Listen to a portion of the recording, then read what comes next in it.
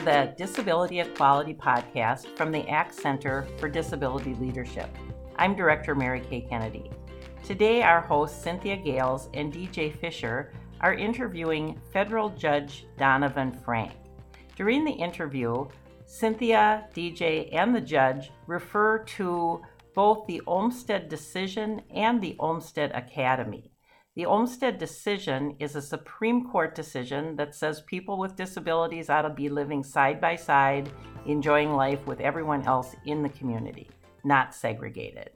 The Olmstead Academy is a year-long leadership program that is hosted by the ACT Center, and the goal of this program is to make more and better community and disability inclusion happen across our state.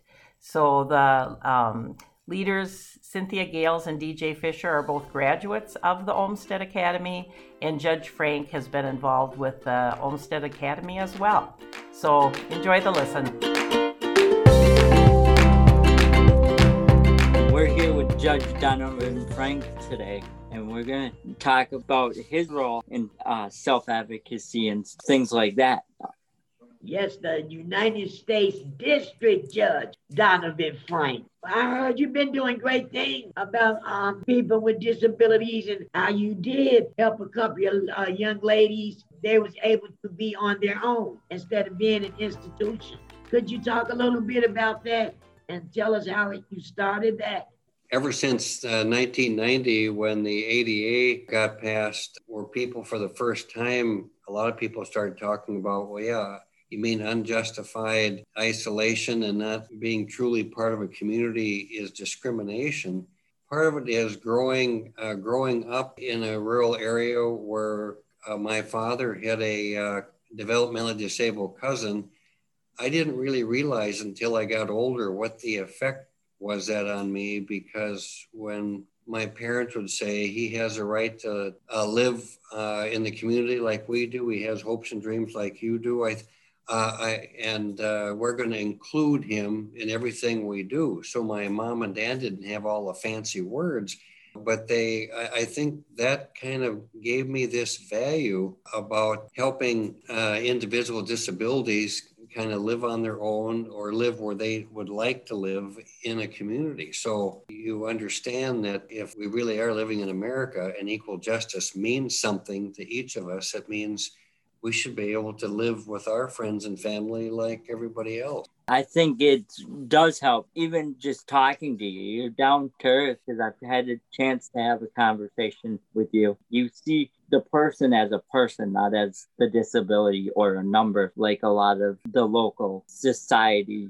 would see it. I think you and so many people, whether it's part of the Olmstead Academy, when I've met people that educate people like me and sensitize us so that, oh my word, we've been carrying around these unfair assumptions and stereotypes about people with disabilities. And now that we kind of can interact with one another, it's actually people like you and so many of your friends that it challenges some of those assumptions you make about people with disabilities. And then when you're a lawyer or a judge, it's even more important to meet people like you. Then you make sure that I never forget the true meaning of that phrase, equal justice under law. Absolutely. And I never personally met you until today, but I was in the Olmstead Academy. And when I read that about how you helped them two ladies, I was so proud.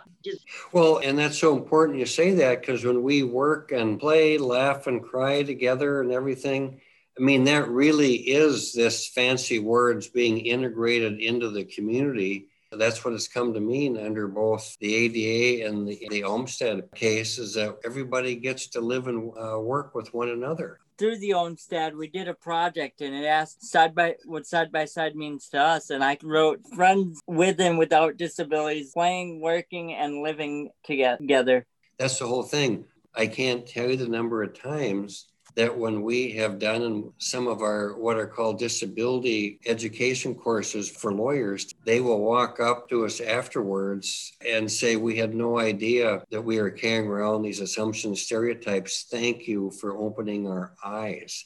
Over 10 years ago, Colleen Wick came to me and said, it's really great you'd have these panels to educate lawyers. and judges, but you got to put people with disabilities on the panel so people can see and challenge their stereotypes. We've done that now for over 10 years.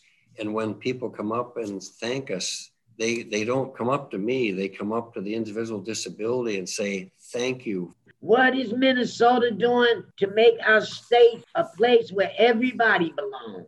Thanks to the Olmsted Academy, whether you work for Department of Human Services or you're a judge or a lawyer or living in the community, that brings true knowledge and then integration and inclusion. Like the civil rights movement, it was people with disabilities not being silent and showing the way. It sensitized people. And so whether it's a group home situation, living a fair wage situation, living together, working together, and it's educating people about, well, here's what it means to be a true inclusive community. And you've sensitized state agencies because of that. When a judge takes an oath, it's a constitutional promise to provide equal justice under law. I do wish there was more discussion by public officials when we talk about who's being affected by even these difficult times. How do you feel the state and everybody's doing? For me, I got friends that are in the mayor position in this area I live. And it's neat because I went and I tried to get him to come to the Olmsted Academy to learn a little bit about it, being he was running for mayor and he was busy. So what I did was I set up a meeting after he won the election. And I went over the Olmsted Academy and some of the stuff I learned in it and kind of shared it with him. And he looked at me and he's like, we need somebody like you to present this to the city council. So I've been talking with the city council in my area, which is giving them a, hey, we're a great deal because we've got working and playing down, but we really need to work on the living situation. When you talk to people, you're setting example for all of us. It wasn't too often when people in your situation got invited to kind of look at, no, we want to bring him in to explain this. We don't need some so-called expert to come in here. Cynthia, you're doing the same things. Yeah, because when I was in the Armstead Academy and I had read everything and I started to learn how to do different things to try to help people, I took some people on the Paddingford boat down the Mississippi River. I live in a place with people with disabilities, and a lot of them don't come out. By me going and pulling them out the house, if only for a couple of hours, that was a way that I could help. What part of the disability inclusion makes you feel like you just want to say, all right? If you would look in terms of educating the public, you would see people coming to us from the disability community and saying, don't talk about diversity without including the large disability community. Don't call it diversity unless you're bringing everybody, including people with disabilities, to the table. If we went back more than 10 years ago, you wouldn't see any conferences with disability issues included. Now it's hard to find one where it's not. Everyone benefits when everyone is included. That is so true. This shouldn't have to be a new concept, going all the way back to Aristotle when he said life in a community is a necessary condition for a person's complete flourishing as a human being. And so the idea that we had to wait till 1999 for Olmsted and 90 for the ADA to say, look at everybody, when we all work and live together in the community, we all benefit. But where do you think our next step is?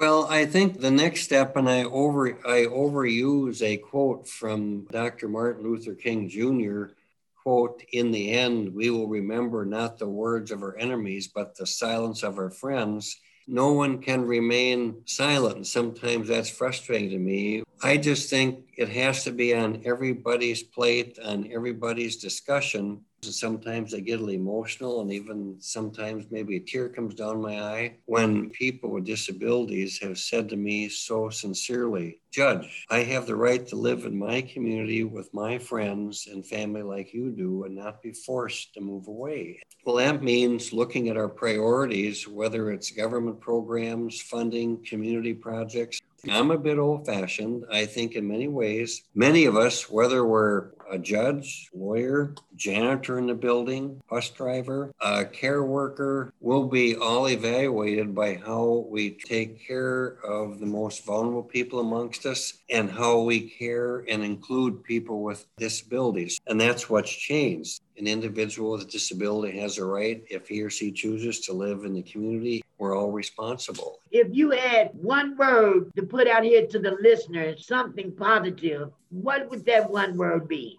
People need to speak up when they don't see people with disabilities included. Following the advice of Justice Ruth Bader Ginsburg, and here's a quote: "Fight for the things that you care about, but do it in a way that will lead others to join you." That's exactly what is going on with so many people in the disability community and individuals. I would like to applaud you for all the great work you have done in helping people with disabilities. It's taken a while for people to evolve and the ADA to evolve, but I think more and more people are understanding that now and not remaining silent. Well, thank you for your time, Judge Donovan and Frank. Stay safe, stay well, and hopefully our paths will cross as time goes on. Join us for the next Disability Equality podcast. To bring self-advocacy programs to your group, check out the Disability Equality Training Series and other ACT Center programs at selfadvocacy.com. Thank you for listening.